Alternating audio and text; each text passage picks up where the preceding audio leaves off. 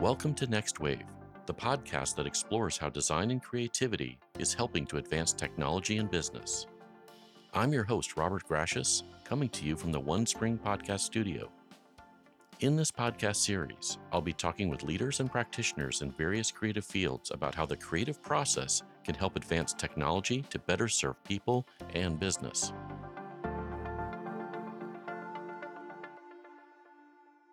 With me today for our first episode is Jason Moshe. Jason is one of the founders of OneSpring and is an expert in some of the latest trends around design. In this episode, we'll be exploring what is user experience design and how does it relate to the discipline of customer experience. So, Jason, let's begin by telling our audience a bit about yourself and your background. Yeah, thanks, Robert. Appreciate you having me on the podcast to start off, and I'll just talk a little bit about my background. Again, Jason Moshe, I'm the founder of OneSpring, and I started off my career defining requirements for software back in 1997, and over the past couple of decades now, the process has really changed around creativity, design, and how things are built. And I'm really excited to be talking about this, and hopefully we'll get into some details in this podcast. Awesome. So, my first question, for a business owner or manager that has heard of UX design but not sure what it is, how would you define it? I look at UX as really the process by which it could be software or products are actually designed. So what I mean by that, and let me give you a simple example.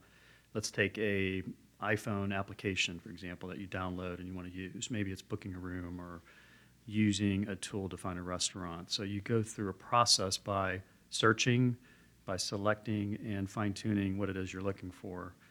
User experience is all about that tactical piece, the journey that somebody goes through while they're using an application.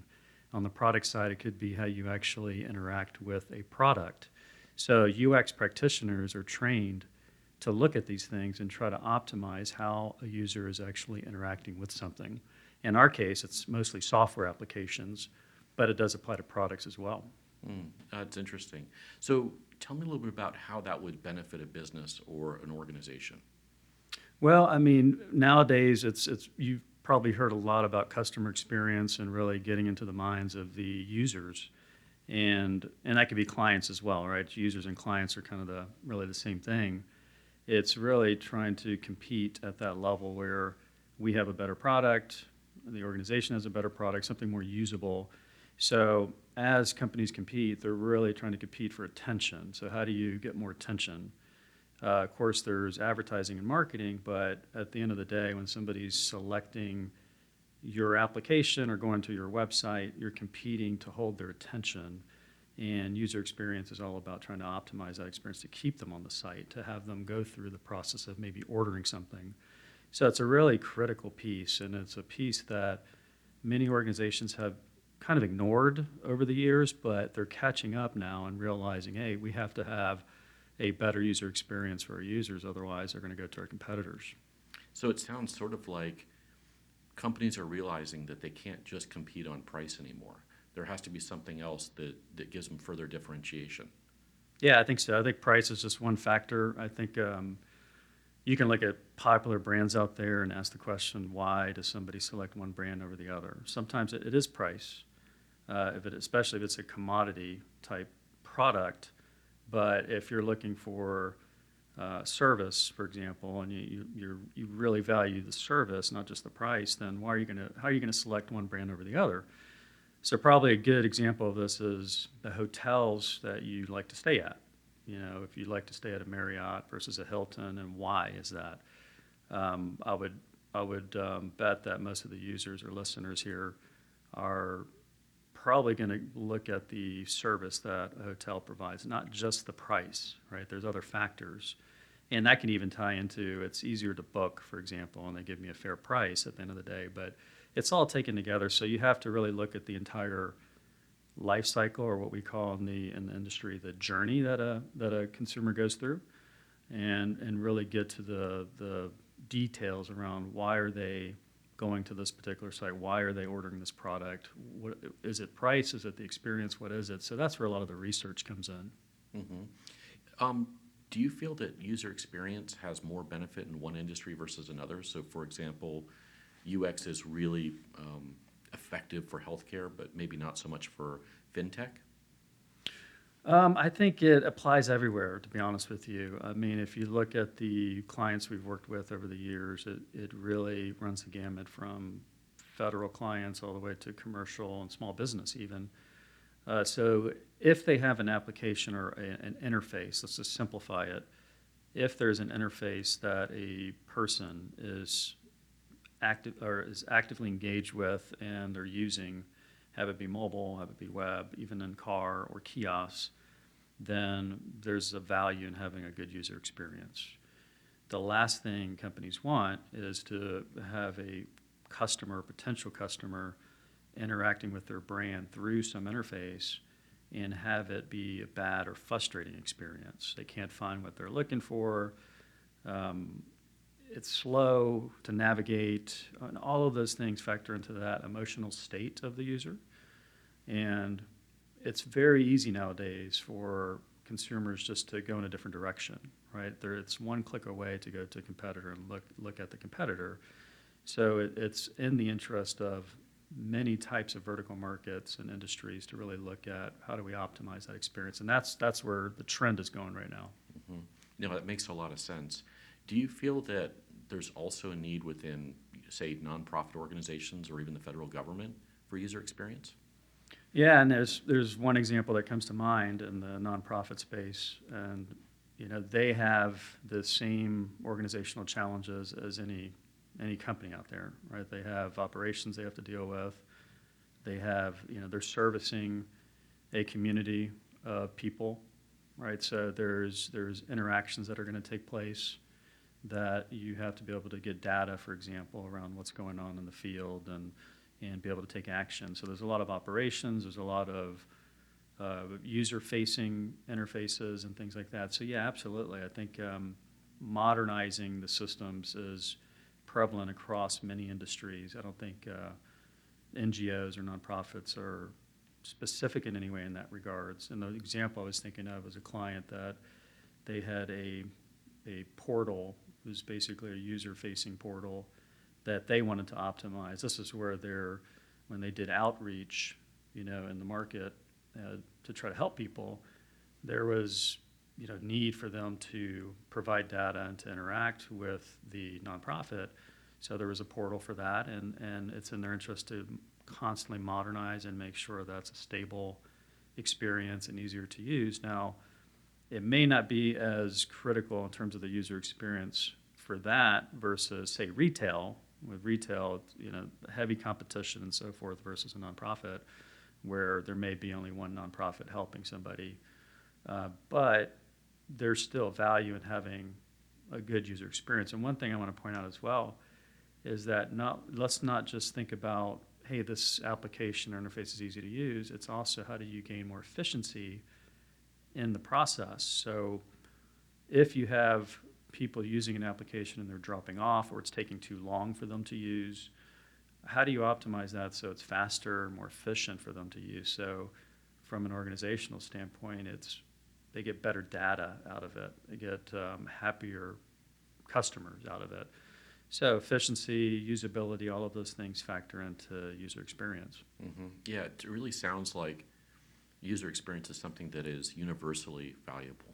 Regardless of whether you're a government agency or in the private sector, it just sounds like the benefits are something that can apply, pretty much to any type of organization. I think so. And one thing that is interesting is that, and this is where companies, in my opinion, are starting to change the way they do things, is that it's very easy to have a bias if you're a company around the user experience.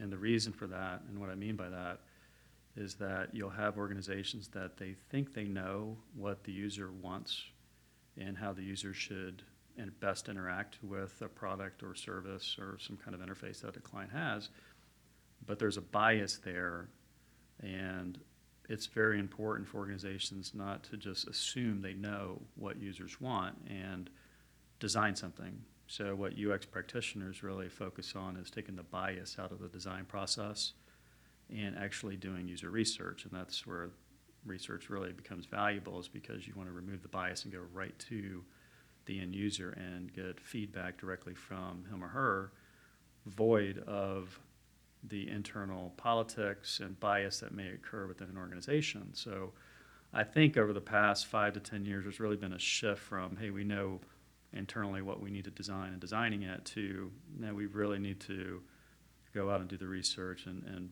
be unbiased in this approach and let the practitioners do what they need to do to figure out what's the best use of this technology that we have. Sure, it makes a lot of sense. I'm sure that many organizations have relied upon their internal folks to say, hey, we know what's best, we know what the user or the end consumer wants, only to find out later that the project backfires on them. It didn't meet their needs appropriately. The end user ends up ultimately revolting against the application or site and doesn't really use it. And folks started to have that realization that, well, maybe we really do need to get out of the office a little bit and go talk to folks and really see and hear firsthand in terms of what their needs are. Yeah, you're bringing up a very good point, and this happens consistently. And a lot of the work we've done over the years has been redesign type work. And usually what happens is organizations put the most value on actually building something. They don't want to use the budgets typically for heavy research and time spent designing. They want to get into building, and I get that. And that's a very common thing is let's start building it and maybe fine-tune the user experience as we go. A lot of times what we see happen is they take that approach and design something that doesn't have a very good user experience. And the only way they find out about that is they roll it out, they launch the product, and people start interacting with it, and they start getting feedback. And once that feedback comes in, well, guess what? They have to now change and adapt their applications to meet that new criteria. And that's where a lot of the cost comes in for organizations is now you've in essence done usability testing and user testing out there by launching a product. And that's not really what you want to do. What you want to do is you want to do that user testing as early as you possibly can before you get into the build cycle for a software or product. Prototyping, for example, if you're looking at physical products, building prototypes, taking them out in the field, showing users, doing focus groups, really figuring out, is this something we want to move with or invest in or not, and how do we tweak the product to make it better. In software, it's very common to go all the way through development, launch it, and then get feedback, and then they bring in user experience practitioners to fix it, right? So there's a lot of redesign work out there that companies are spending time and money and effort into, and they don't really need to if they do it right the first time. Yeah, it sounds like it would be just very costly. And, what a way to introduce a product or service to the customer by actually using them sort of as the test bed rather than testing it first, really to find out what those issues are. I'm sure there's a lot of horror stories around unsuccessful launches where companies have just rushed to build something, get it out there, only to find out that it doesn't work, and then they have to suffer those repercussions. Yeah, I think that's human nature to a large extent. It's all about action, especially if you're an entrepreneur. You want action, you want to be able to move and build and launch something quickly. But if you're going to do that, and this can be small company or large companies, if you're going to do that type of technique, and there's specific things like design sprints, which are 1 week events where you actually go through some light user testing, development, and additional usability testing and launching something in 1 week. Companies are starting to adopt techniques like that. It's more of an entrepreneurial mindset, but they're really trying to get to a state where, hey, we can test drive an idea very quickly, launch it, get some feedback, make some refinements, do another design sprint. So design sprints have become very popular over the past few years. And it's something that user experience experts and practitioners use on a regular basis. Well, that sounds like something that we should definitely talk about in a future episode. That and the user research and the testing you were talking about. I think that our listeners would really enjoy learning more about that and those techniques and probably learning about how can that be done in a scaled way so that things can be done quickly and efficiently, yet still get all the benefits out of conducting the research. So I want to switch gears for a second. One of the things that we're hearing more and more about is the term customer experience. And I wanted to find out from you, what is customer experience and how is that different than user experience? So, customer experience, the way I think about it, is the emotional journey of a user or a client or a customer, somebody out there that's interacting with your brand. So, CX for short really falls into not only the software side, but it also falls into the marketing side. So, marketers have been looking at CX for a long time, really trying to get into the minds of their buyers and how they interact with the brand. Where CX comes into play is it definitely crosses into digital more now. So you have a blending of kind of traditional marketing as well as digital marketing and software. And how do you take those experiences that your customers are having and translate that into some kind of action-oriented process internally to make change? And let me give you a simple example of CX and UX, and hopefully I can bring it all together. For a lot of the listeners out there, if you've ever used the Starbucks application, I use it on a regular basis to order coffee as I'm going to the stores. And when you look at that journey from getting up in the morning to driving to work, right, everything in between that happens, that's my emotional journey and state, right? So when you're looking at CX, you're really designing around what is Jason doing? What is that persona doing as they go through their life? And ultimately, when they order from the app and they go into the store, get their coffee and leave, right? So CX practitioners are all about understanding that journey and the pain points that are in that journey. When you start looking at UX,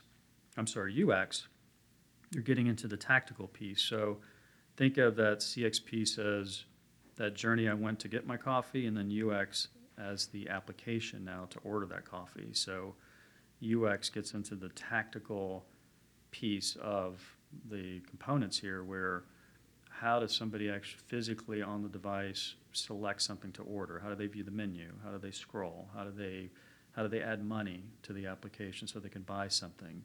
And everybody that uses mobile apps has seen these updates come across, right? Your apps are always being updated. So what companies do is they're looking for those pain points. They're identifying how to fix them, and then you're getting updates on your mobile device. And to go back to the Starbucks example, again, the adding money to the application, I saw that change firsthand because I recognized that to add money, I had to go through a couple of steps, basically. And if I was in a hurry to do that, it caused delays. Well, now I can select order, and if there's not enough money there, it pops up and says, there's not enough money, do you want to reload, right? And I reload very quickly in one click without thinking about it. So somebody recognized that pain point in the journey, which ended up having a UX practitioner looked at it and said, hey, how do we fix this in a more meaningful way to get rid of that pain point? So there's a blending between that emotional and tactical piece. That's CX and UX. So it sounds to me in a way that CX looks at the overall experience at a macro level and really looks at all of the different types of interactions that a consumer could have. And the UX is then going at a micro level. It's zooming in on one of those interactions, if you will, or touch points, and then really defining about at a more granular level of how that person is going to be working with that particular app on their phone, a kiosk that they might be at, or any other system for that matter, at a more detailed level. I think that's a great way to put it, Robert. I think the macro-micro view is probably a more elegant way to talk about it, but it's true. It is a more universal approach around CX, a macro, and then micro getting into the tactical piece of it. So it sounds like CX and UX could potentially complement each other for looking at sort of the big picture and solving those complex business problems. Is that something that you've seen in your experience? Yeah, I think so. I mean, I when I step back and look at it, you have kind of visionary thinkers and doers and entrepreneurs that are trying to come up with ideas, and they have their own techniques around how they do that. and it may be refining an existing application. I mean, that's a lot of the work out there is just how do we make it better? And so you have those types of people that are, into the weeds of where the organization should go, what products they should have, and really figuring that out. Then you have other individuals that are looking at the tactical execution of it and how do I actually make that happen. So there's definitely a blending between the two, I would say, and that's where a lot of the challenge comes in my opinion, because you have, in a big organization, you have different areas that are focused and siloed pockets on different advancements, and they're not leveraging each other's discipline. So let me give you an example. So you may have let's take a large Fortune 500 company that has a user experience group, and a lot of them do. They'll have a group that does UX in there. And that group, however, may not be a shared service across the organization. So it may be in one division.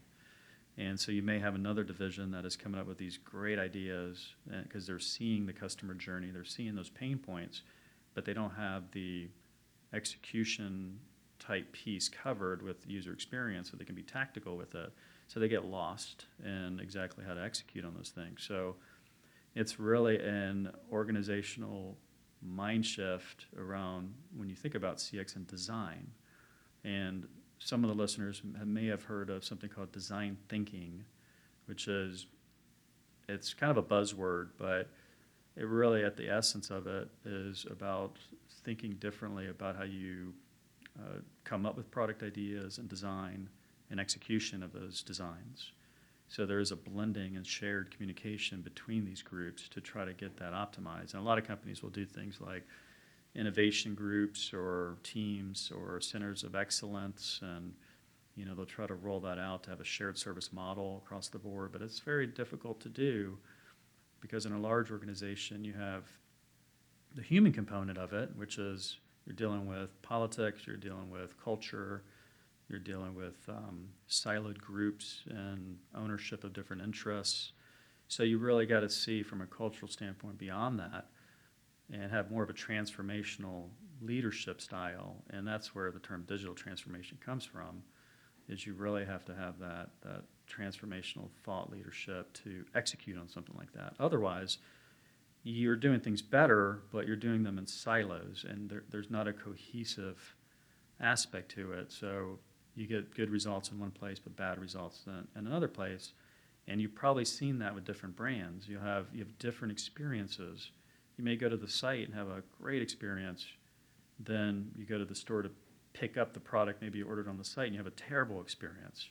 That's a disconnect in the customer experience. And those are the pain points that companies are trying to identify so they can rectify those things. Mm-hmm. Wow, that was a great example, and it definitely shows how the two are very complementary. In a way, I actually feel like you really can't do one without the other, and you would probably be missing the mark if you did, say, practice UX in isolation without thinking about all the various touch points and how all of this comes together.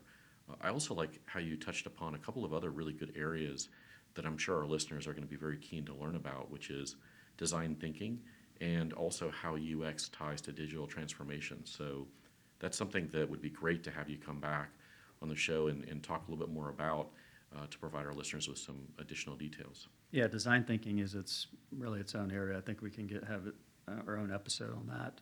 And there's a lot of lessons learned out there, material, books that have been written about design thinking.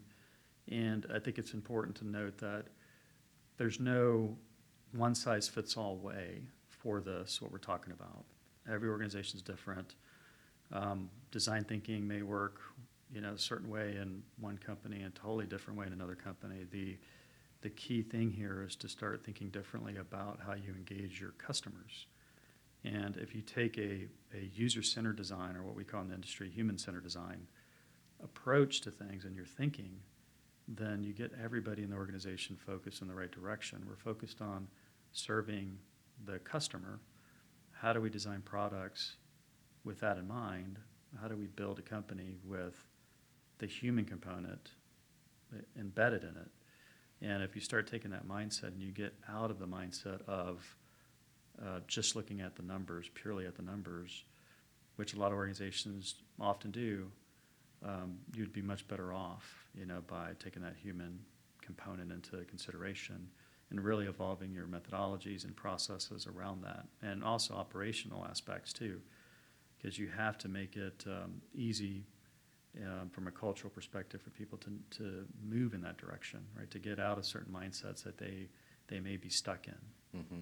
Well, you've hit upon a really great point that I think is an excellent way to wrap up this episode as our first episode, and that is that every company is going to be tackling this challenge a little bit differently.